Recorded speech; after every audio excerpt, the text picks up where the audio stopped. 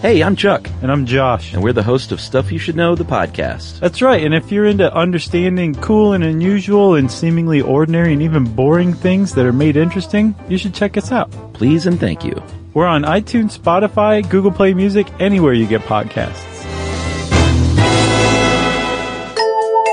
Welcome to Stuff You Missed in History Class from HowStuffWorks.com.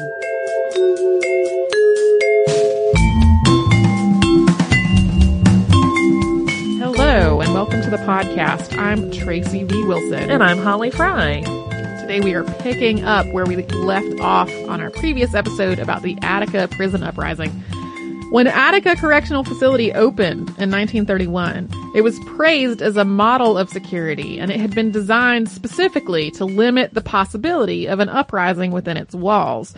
But 40 years later, a lot of the systems, tools, and procedures that it relied on for security were temperamental and obsolete, or in some cases, absent.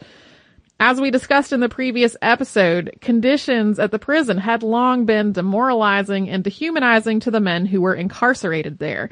And on September 9th of 1971, an uprising began that would end 4 days later with horrific violence and bloodshed. So, while the events in this episode can stand on their own, I mean, they have a defined beginning, middle, and end, our prior installment does contain a lot of context. So we do recommend listening to it first. And again, this whole thing ends with just some extreme violence. So be forewarned if you're listening with your kids. The incident that ultimately sparked the Attica prison uprising happened on September 8th, 1971, less than 3 weeks after the prison's protest of the death of George Jackson at San Quentin Prison. Leroy Dewar, who is on his first day back in the Cell Block A exercise yard after being keep locked for a week, was play fighting with another man. An officer on one of the catwalks above the yard yelled at him to stop, but he mistook him for another inmate and he called him the wrong name. Dewar, not realizing he was the one being yelled at, kept on with his horseplay, and Lieutenant Richard Maroney came in to break it up. Dewar insisted that he had not done anything wrong, and he said he was not going to be keep locked again for nothing. When Maroney tried to grab him, Dewar hit him, not hard, but hit him in the chest. Maroney was astonished that Dewar had struck him, even lightly, and so were the other men in the yard, and a crowd started to gather, mostly taking Dewar's side and telling the officers to leave him alone.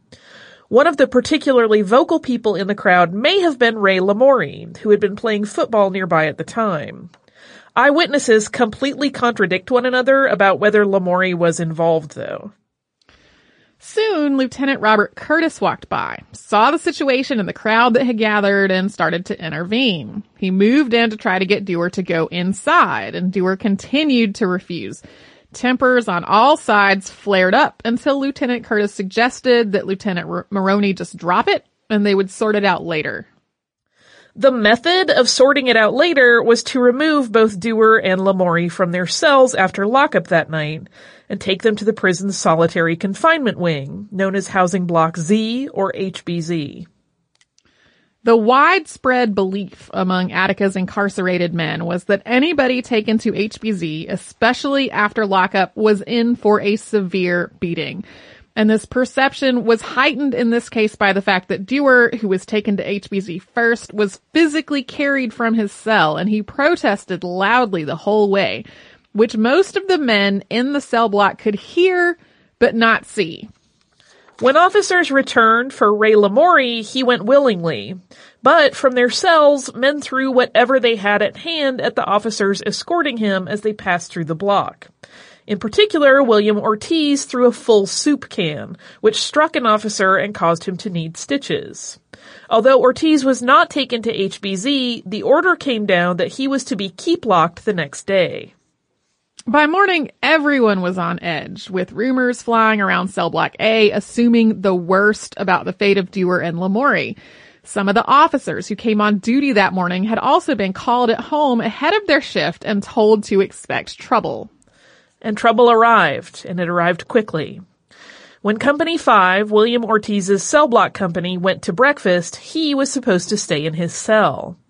However, someone took advantage of an unattended lockbox to throw the lever for Ortiz's cell, freeing him in defiance of his keep lock order. Of course, officers quickly spotted Ortiz at breakfast where he was not supposed to be and realized that someone in Company 5 had freed him. They started scrambling to figure out how to keep Company 5 contained without alerting them to what was going on, with the hope that they would be able to identify the culprit.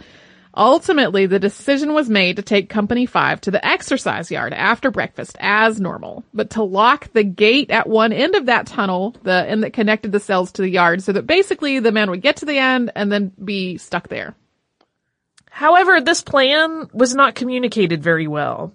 Attica just did not have a good way of relaying information from one officer to another. And at about 8:45 in the morning, Company 5's escort, Officer Gordon Kelsey, was completely surprised to find the gate locked. Then, Lieutenant Curtis, who had been part of the altercation the previous day, came into the tunnel to talk to the men who were now contained there. By this point, many in Company 5 believed that it was Curtis who had decided to send Lamourie and Dewar to HBZ, and they started to think that they had been trapped in this tunnel on purpose so that the officers could take retribution for Ortiz having hit an officer with a soup can, or maybe for some of the uproar the day before. So men from Company 5 jumped Officer Kelsey and Lieutenant Curtis. This quickly devolved into a complete melee that rapidly spread through Cell Block A. In the initial riot, Officer Carl Murray was relieved of his keys and baton, while Cell Block A's inmates destroyed furniture and equipment and ripped out telephone lines. As we mentioned in Part 1, Attica had been specifically designed to reduce the threat of uprisings within the prison, and to that end, all of the tunnels that connected various parts of the prison converged into one point known as Times Square. Each tunnel had its own gate to the square, which could be locked or unlocked depending on how the traffic needed to flow through it, or all the gates could be locked to keep the cell blocks isolated from one another. By closing and locking all the gates, in theory, officers could contain an uprising to just one portion of the prison. However, on September 9th, a group of about 20 prisoners from Cell Block A tried to break down the gate to Times Square, and they succeeded. The likely failure point was a weld that probably dated all the way back to the prison's original construction. Once they had access to Times Square, the men from Cell Block A, who had scavenged makeshift weapons and football gear and blowtorches from elsewhere in the block, stormed Times Square and attacked the 3 officers who were stationed there, taking their keys and knocking at least 2 of them unconscious. Then they started opening the gates to the other blocks, and from there opening all the cells in the other blocks. While some of the men that they freed joined the riot, others did not and basically stayed out of it. Officers who tried to intervene in this initial chaos were quickly overwhelmed by sheer numbers, and many were injured. Inmates forced several officers to remove their clothing and march naked through the prison before being locked in a cell. Attica really had no formal plan for an event like this. The one thing that was supposed to prevent a wide-scale riot from spreading all through the prison had failed to do that exact thing. The prison was also seriously hampered by being incredibly short-staffed thanks to budget cuts and having a truly archaic system of communication among the cell blocks. The blocks were connected by a single-line telephone, meaning that when officers first tried to call the administration offices to report what was happening, the line was busy. It was a dangerous chaos, and the prison staff was really at a loss at first to stop it.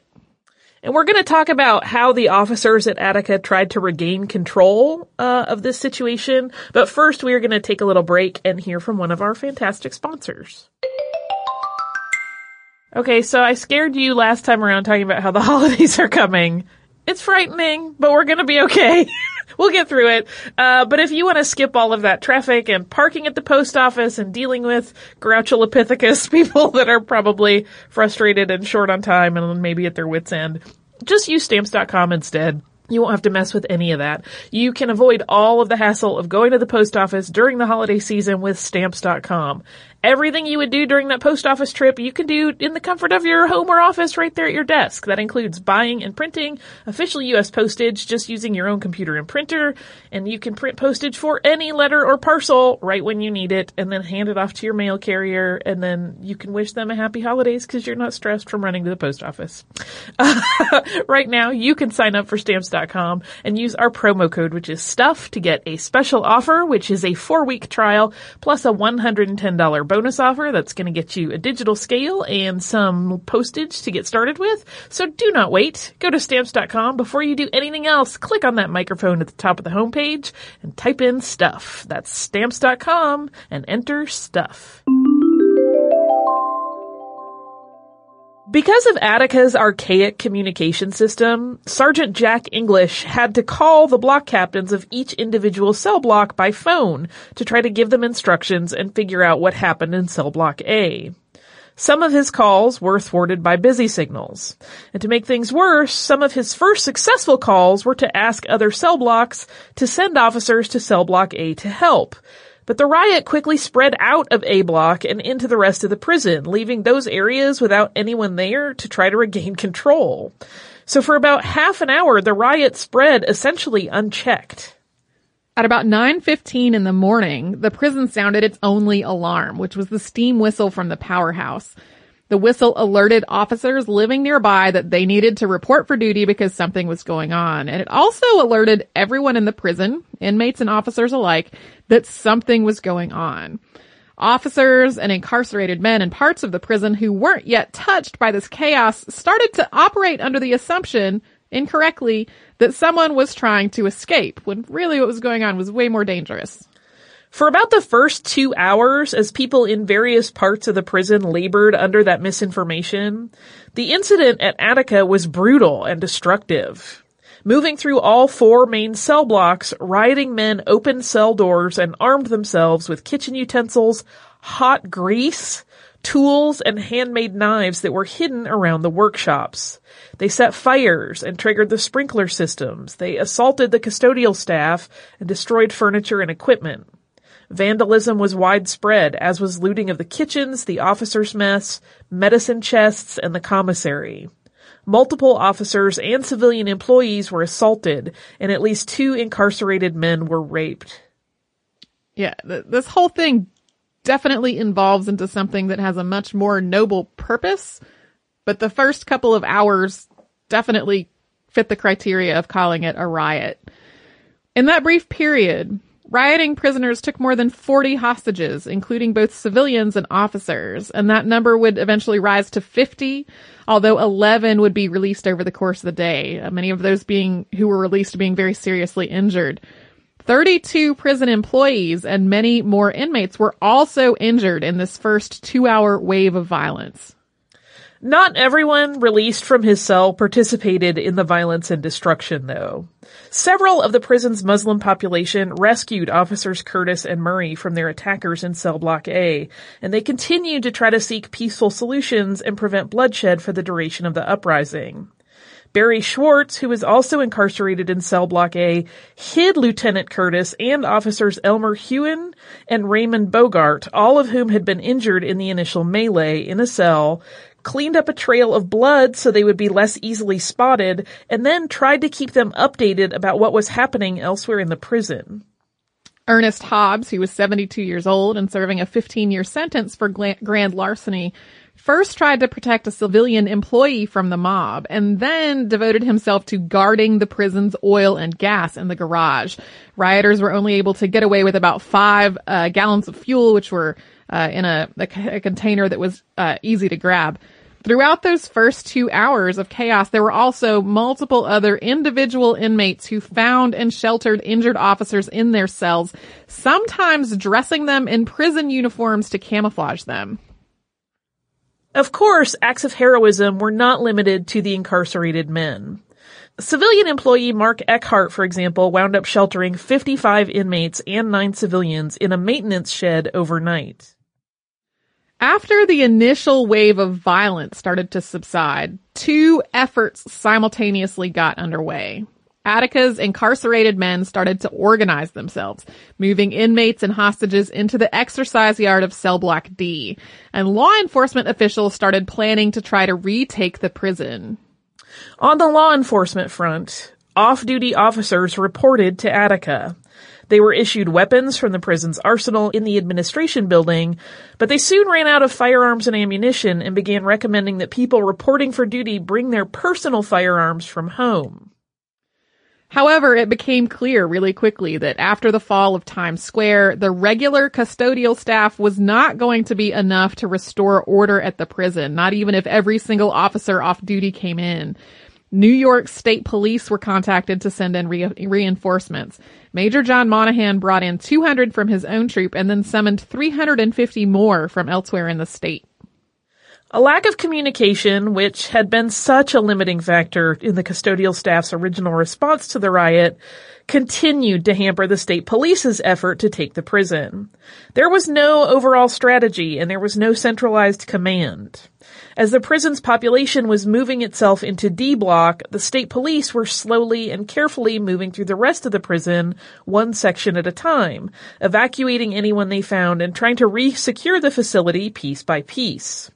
As they cleared out and regained control of individual blocks, they relocated hundreds of incarcerated men that they found in those cells. Although some shots were fired during this initial process, no one was injured. Meanwhile, about half of Attica's incarcerated population relocated itself into D block, with 1,281 incarcerated men crowded into the yard, with about 50 hostages being held in the corner. The hostages were guarded once again by many of Attica's Muslim population, who also found blankets for naked officers to cover themselves and basically formed a human wall to protect them. Gradually, the tone in D Yard shifted from a riot to a disorderly party to a protest, one that developed a clear set of goals and demands. Organization efforts started when Roger Champion, who was known as Champ, took an officer's bullhorn and began trying to bring the group to order. Champion had been serving time for robbery, and he had become what was known as an inmate lawyer. He had no formal law training, but he had become adept enough at law to inform and assist other people incarcerated at Attica. Champion had not participated in the initial destruction, but he had come to D Yard after rioters were already gathering people there.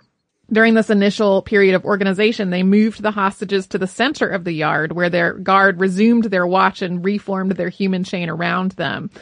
Once that was done, incarcerated men, especially the ones who were the most popular and looked up to within the prison, started passing around the bullhorn, taking turns addressing one another about reforms that were needed in the justice system, rules that they should set and follow for the duration of this uprising, how they could work together to bring about change, that sort of thing. Speakers also stressed that this was not a race riot, which was something that the white men had really feared was happening, that they were all on the same side here. They also organized security patrols, a force that they intentionally integrated after realizing that almost all of the men who volunteered at first were black. Long before this uprising, multiple organizations with a range of social and political goals had had a presence within Attica's incarcerated population. And although the prison's leadership had feared that they might form some kind of coalition, many of these groups had never really seen eye to eye. But that changed during the uprising. Members of several organizations, including the Black Panthers, the Puerto Rican nationalist group the Young Lords, and multiple Muslim organizations, including the Nation of Islam and the 5 Percenters, temporarily put aside their differences to try to organize and negotiate in Cell Block D. As all of this was going on, the state police was slowly and gradually moving through the prison's other cell blocks, eventually retaking all of cell blocks A and C. Eventually, law enforcement had retaken all of the prison except for cell blocks B and D and the tunnels and the catwalks that connected them and Times Square.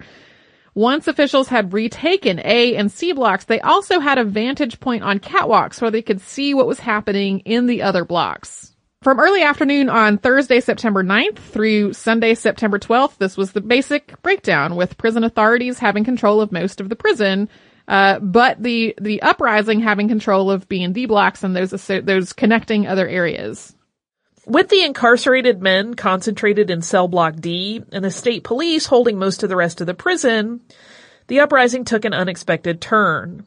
Rather than moving to retake the rest of the prison, Commissioner of the Department of Correctional Services, Russell G. Oswald, decided to negotiate with the men who were occupying cell block D.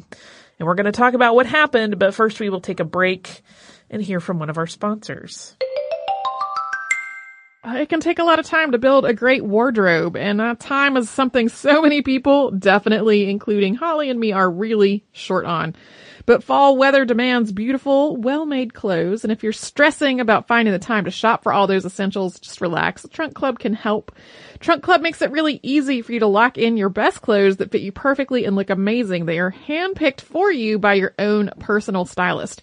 Go to trunkclub.com/history, type in your measurements, share your likes and dislikes, and Trunk Club will send a trunk of clothing straight to your door, handpicked by your very own personal stylist.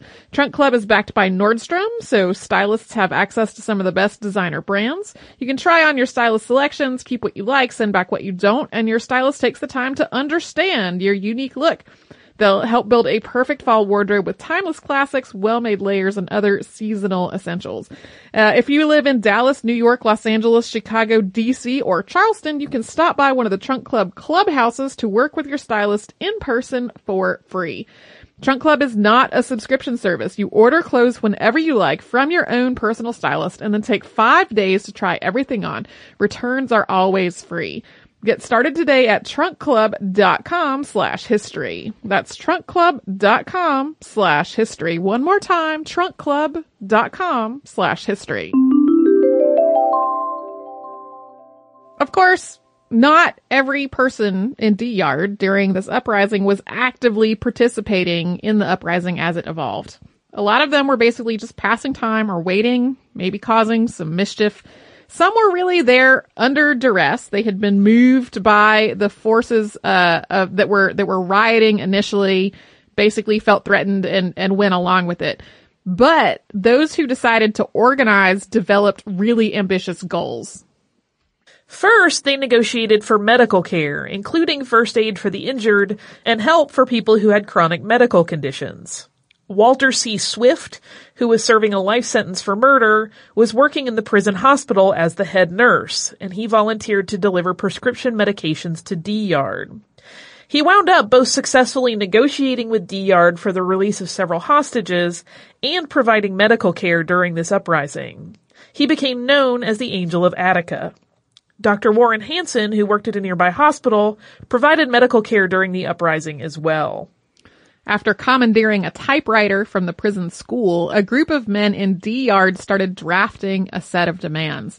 They began, 1, we want complete amnesty, meaning freedom for all and from all physical, mental, and legal reprisals. 2, we want now speedy and safe transportation out of confinement to a non-imperialistic country. 3, we demand that federal government intervene so that we will be under direct federal jurisdiction. 4, we demand the reconstruction of Attica prison to be done by inmates and or inmate supervision. This manifesto went on to list a number of people through whom they wanted to negotiate and demanded that all communication happen in, quote, our domain, which was the D Yard. What followed the delivery of this manifesto was a huge multi-day effort to negotiate and to try to bring the uprising to a peaceful end. At 3 p.m. that day, Assemblyman Arthur O. Eve and Professor Herman Schwartz, both of whom had been advocates for prison reform, were allowed into the prison. They were involved in much of the rest of the negotiations, and along with prison officials, media, and observers who were selected by the inmates to try to negotiate a settlement, they made repeated trips into the D Yard over the next 3 days. By Thursday evening, the overall mood was optimistic. Commissioner Oswald had come to the yard himself and had spoken to the men directly. Professor Schwartz had left to get a court order to prevent reprisals against the incarcerated men. And Assemblyman Eve had left to gather the more than 30 observers the incarcerated men had requested to help negotiate on their behalf. For their own parts, the inmates had crafted a set of 15 practical proposals, patterned after a set of demands that were written during a protest at Folsom Prison in 1970. These proposals included things like apply the New York state minimum wage law to all state institutions, stop slave labor, and give us true religious freedom, and allow all inmates at their own expense to communicate with anyone they please. Many of these Oswald openly said that he agreed with, at least in spirit. But by Friday morning, negotiations started to get rocky.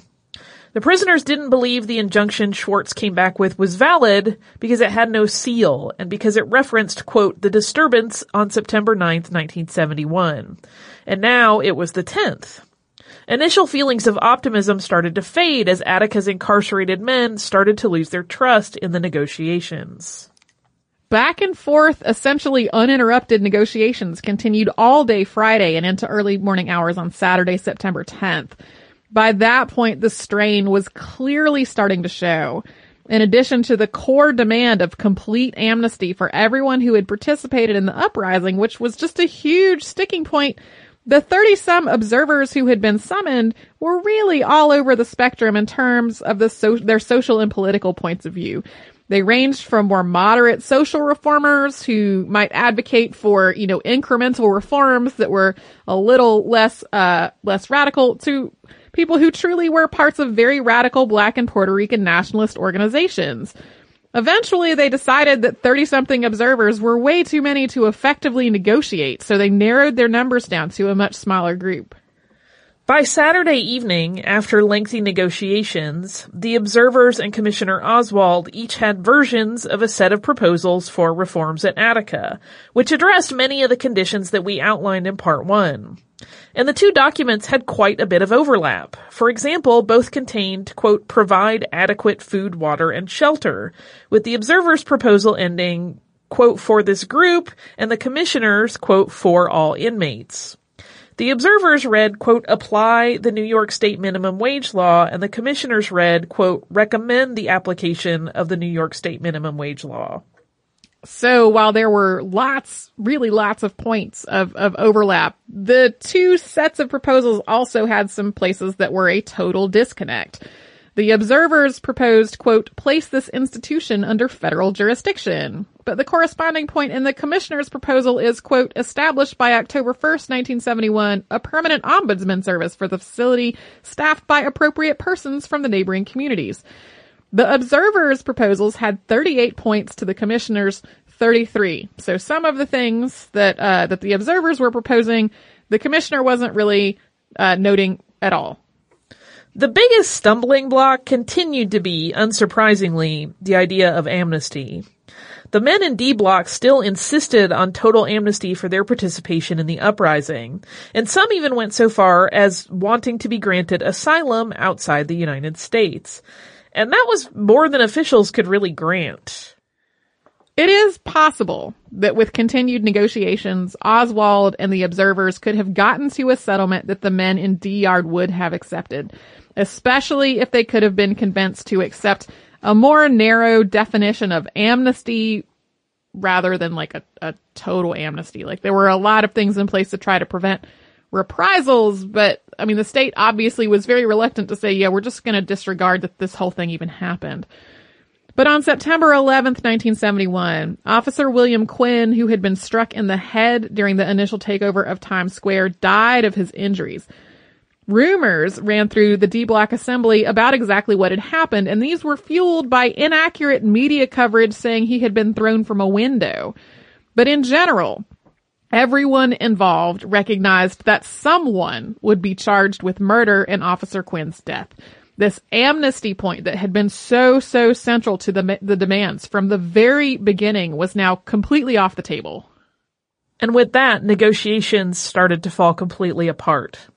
By Sunday morning, September 12th, those negotiating with D Block took desperate steps in the hope of preventing an invasion and massacre they were certain was on the horizon.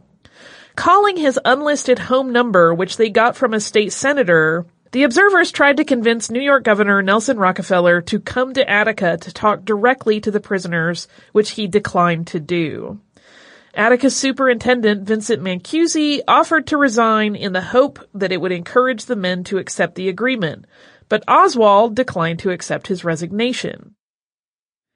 On the morning of September 13th, Commissioner Oswald sent a final pleading request to D-Yard to accept his proposal and to bring things to a peaceful end. After some debate, the men in D-Yard rejected it. Soon after, inmates took 8 hostages up to the catwalks around the yard and held knives to their throats in a visible show of defiance. Shortly thereafter, state police moved into Attica in an operation planned by State Police Major John Monahan. His job, however, was only to plan the assault, not to plan for communication with the media or families, medical care, emergency response, or a return to normalcy for the prison. And consequently, there was no plan for any of those things. There were procedures in place to protect the state police who participated in this assault from harm. For example, they were barred from participating in hand-to-hand combat, knowing that the men in Cell Block D had armed themselves with makeshift knives. Additionally, they anticipated that visibility was going to be really poor and the whole situation chaotic. But there were no policies in place really to reduce the threat of unnecessary injury or death among the inmates or the hostages. Also, Attica's correctional officers, who had clear emotional ties to what was going on, were allowed to participate in this assault once the negotiations had completely broken down. When the assault began at 9:46 a.m. on Monday, September 13th, power was cut to the prison. Sharpshooters made their way to rooftops to provide covering fire. Units moved through the prison and began to cut their way through barricades that blocked their way into D-Yard. Gas grenades were dropped by helicopter and a warning played by loudspeaker. Do not harm the hostages. Surrender peacefully. You will not be harmed. Put your hands on top of your head and move to the outside of B and D corridors. Sit or lie down. Once everything was in place, from their positions along catwalks above D-Yard, New York State Police opened fire. Over the span of about 15 minutes, 38 people were shot to death and 80 more were wounded. 1 more would die of his injuries about a month later. Overall, 10% of the people in the yard were hit by the state police's gunfire. 1/4 of the hostages died. In the immediate aftermath, officials announced that the hostages who had died had all had their throats cut by inmates before the state police assault on the prison. This was false. Although 2 survivors did have serious knife wounds to the neck, both said that they had been slashed after the state police opened fire, not before. Because there had been no plan in place for providing medical aid, including no plan for transferring incarcerated men to hospitals, many of the people who were injured went without medical care for hours. Because there had been no plan in place to identify bodies or to communicate with families of the incarcerated men or the hostages. The last families to be notified that their loved ones had died happened on the following Thursday.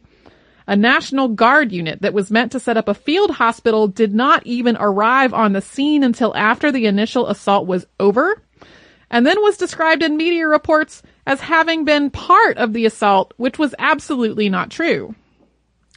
After the initial assault on the prison, state police and correctional officers began trying to relocate inmates from D-Yard to still functioning cells in other blocks. During this process, there was extensive retribution against the incarcerated men.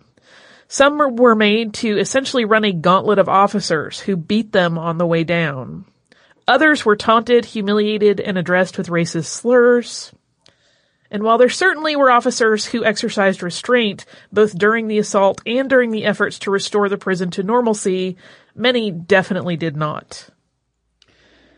In the words of the official commission report, quote, officials have subsequently pointed to the 1,250 survivors of D-Yard and said they did not do badly.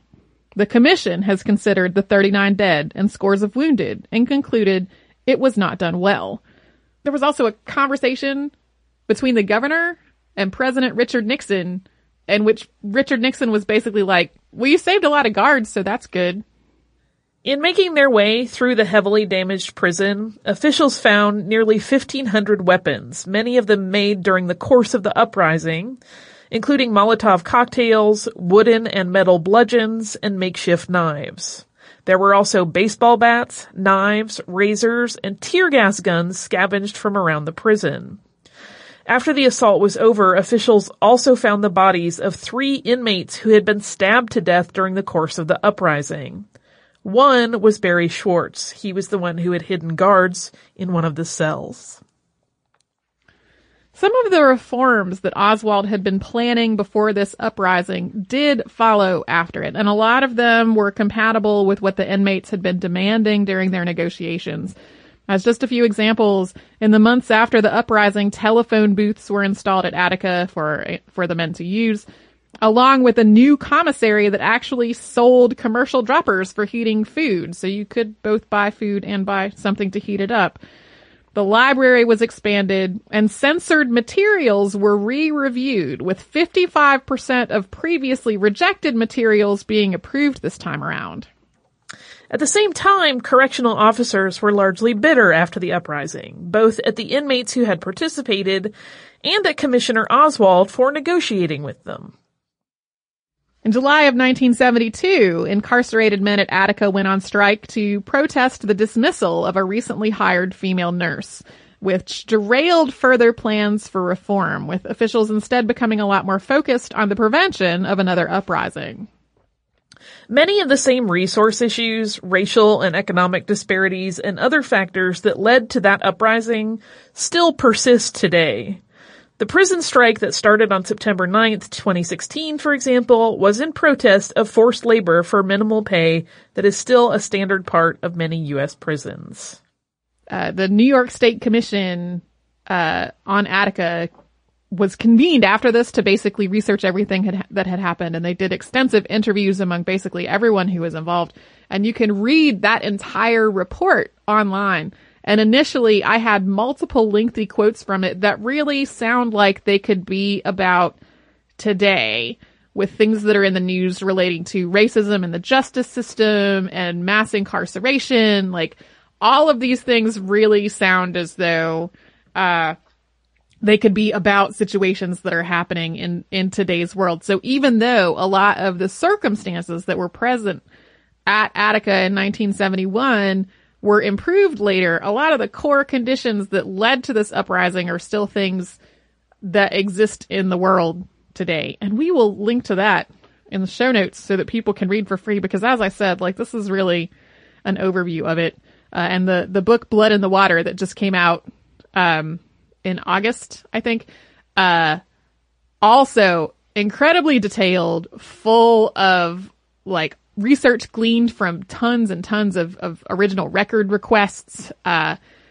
So there is lots of other information available about this for folks who are interested.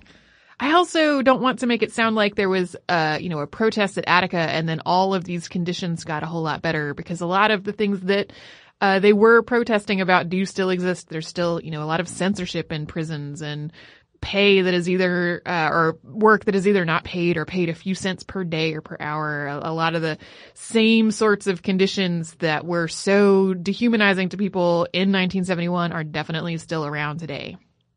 Hey, Tracy. Do you also have a little bit of listener mail for us? Maybe not so heavy? I do. It's not so heavy. It is a correction. This is from Heidi. Heidi was the first person who wrote to us about this. Several other people have written to us about this. And then the thing that I love is that several people have commented on our Facebook posts to say, I came over here to see if you had already corrected this. I love all of you who did that so much. Because occasionally when one of us messes something up real bad, it starts to feel like kind of a pile-on. And so all the folks, I love you all very much. Yeah, thank you for not making a landslide. Because I messed up. I super concretely messed up. So Heidi says, Dear Tracy and Holly, greetings. I was listening to your most recent episode entitled 6 Impossible Episodes, Deja Vu, and was super excited to hear you talking about the history of my hometown, Toledo, Ohio. Thanks for covering this little section of the Midwest. Throughout this section, you discussed the Toledo Strip as the area of land between Indiana and Lake Michigan. However, this was actually Lake Erie. easily confusing since Lake Michigan is more often associated with Chicago and Wisconsin than its namesake state. That was tricky to say. And I'm with you on the Ohio State University of Michigan football rivalry. Not being a big fan of the sport myself, I only knew football was in season growing up because it was also marching band season. However, you always knew the big game was coming when the Friday before everyone was dressed for their team. The demographic of fans in Toledo is almost 50-50, and the town exploded with blue and yellow or red and white colors. Thanks again, and keep up the good work. Sincerely, Heidi. First of all, I get this whole thing about marching band season being what football season was because I was in the marching band and that was how I knew what was up. Yeah, I want to preface this by saying I do know how to read a map. I have used maps often to get myself out of the situation of being lost. And in this particular case, I looked at the descriptions of where the borderlines so many times and they all referenced Michigan and Lake Michigan that, like, in my head, Lake Michigan became the problem. That's incorrect. So for those of you who don't necessarily have in the forefronts of your mind a map of the United States, Michigan, the peninsula of Michigan looks kind of like a hand in a little mitten. And over on the pinky side of the mitten, that is Lake Michigan. And then over the thumb side of Lake Michigan, that is Lake Erie. And so if you draw a straight line across your wrist, you're going to eventually cut off access to Lake Erie down there. And in my head, I just decided that Michigan was the problem. Like, that was not correct at all. So I feel like I should interject here. Uh-huh. Because you're taking all of the blame for this. Uh-huh. And you may have prepped those notes. Uh-huh. I have relatives in both the UP and LP of Michigan. Didn't even click for me. No, not a phase, not a moment of, that doesn't seem geographically correct. I drove up there over the summer. Yeah. No. So I have to take some of the heat on this because my brain didn't geography one hairy bit. It went, yeah, that seems right. Sure. Seems good. Seems good. And so, yeah, I apologize for messing that up. Thank you again for the folks who've written in. And I think this is the first time that we have made that discrete and concrete of an error that a bunch of the response that we have gotten is people on our Facebook page saying, hey, I just came to check and see if you had corrected this, and I'm glad that you did. And that makes my heart happy. Yay! Because number one, it means people are coming to our Facebook page to talk to us. And then number two, it means like that's a thing that folks know that when we mess up, we're going to try to fix it. So I apologize for that error. I'm glad it gave me the opportunity to describe a state as a hand and a mitten, though. It sounds really cute when you describe it, I have to say. Like, oh, I never thought of it. It does kind of look like a hand That's and a the mitten. sweetest thing ever. Yeah. There's so many other states that look like somebody making a rude gesture. So it was nice to describe it this way instead. If you would like to write to us about this or any other podcast, we're at historypodcast@howstuffworks.com. We're also on Facebook at facebook.com/missedinhistory and on Twitter at missedinhistory. Our Tumblr is missedinhistory.tumblr.com. We're also on Pinterest at pinterest.com/missedinhistory. And we have an Instagram, too. That is Missed in History. You can come to our parent company's website, which is howstuffworks.com. You will find articles on just about anything you can think of. You can come to our website, which is missedinhistory.com, where we have show notes for everything Holly and I have ever worked on. Like I said, I'm going to put the special commission report, a link to that in the show notes for this, because there are just so many things we did not even get into in this overview. So you can do all that and a whole lot more at howstuffworks.com or missedinhistory.com. For more on this and thousands of other topics, visit howstuffworks.com.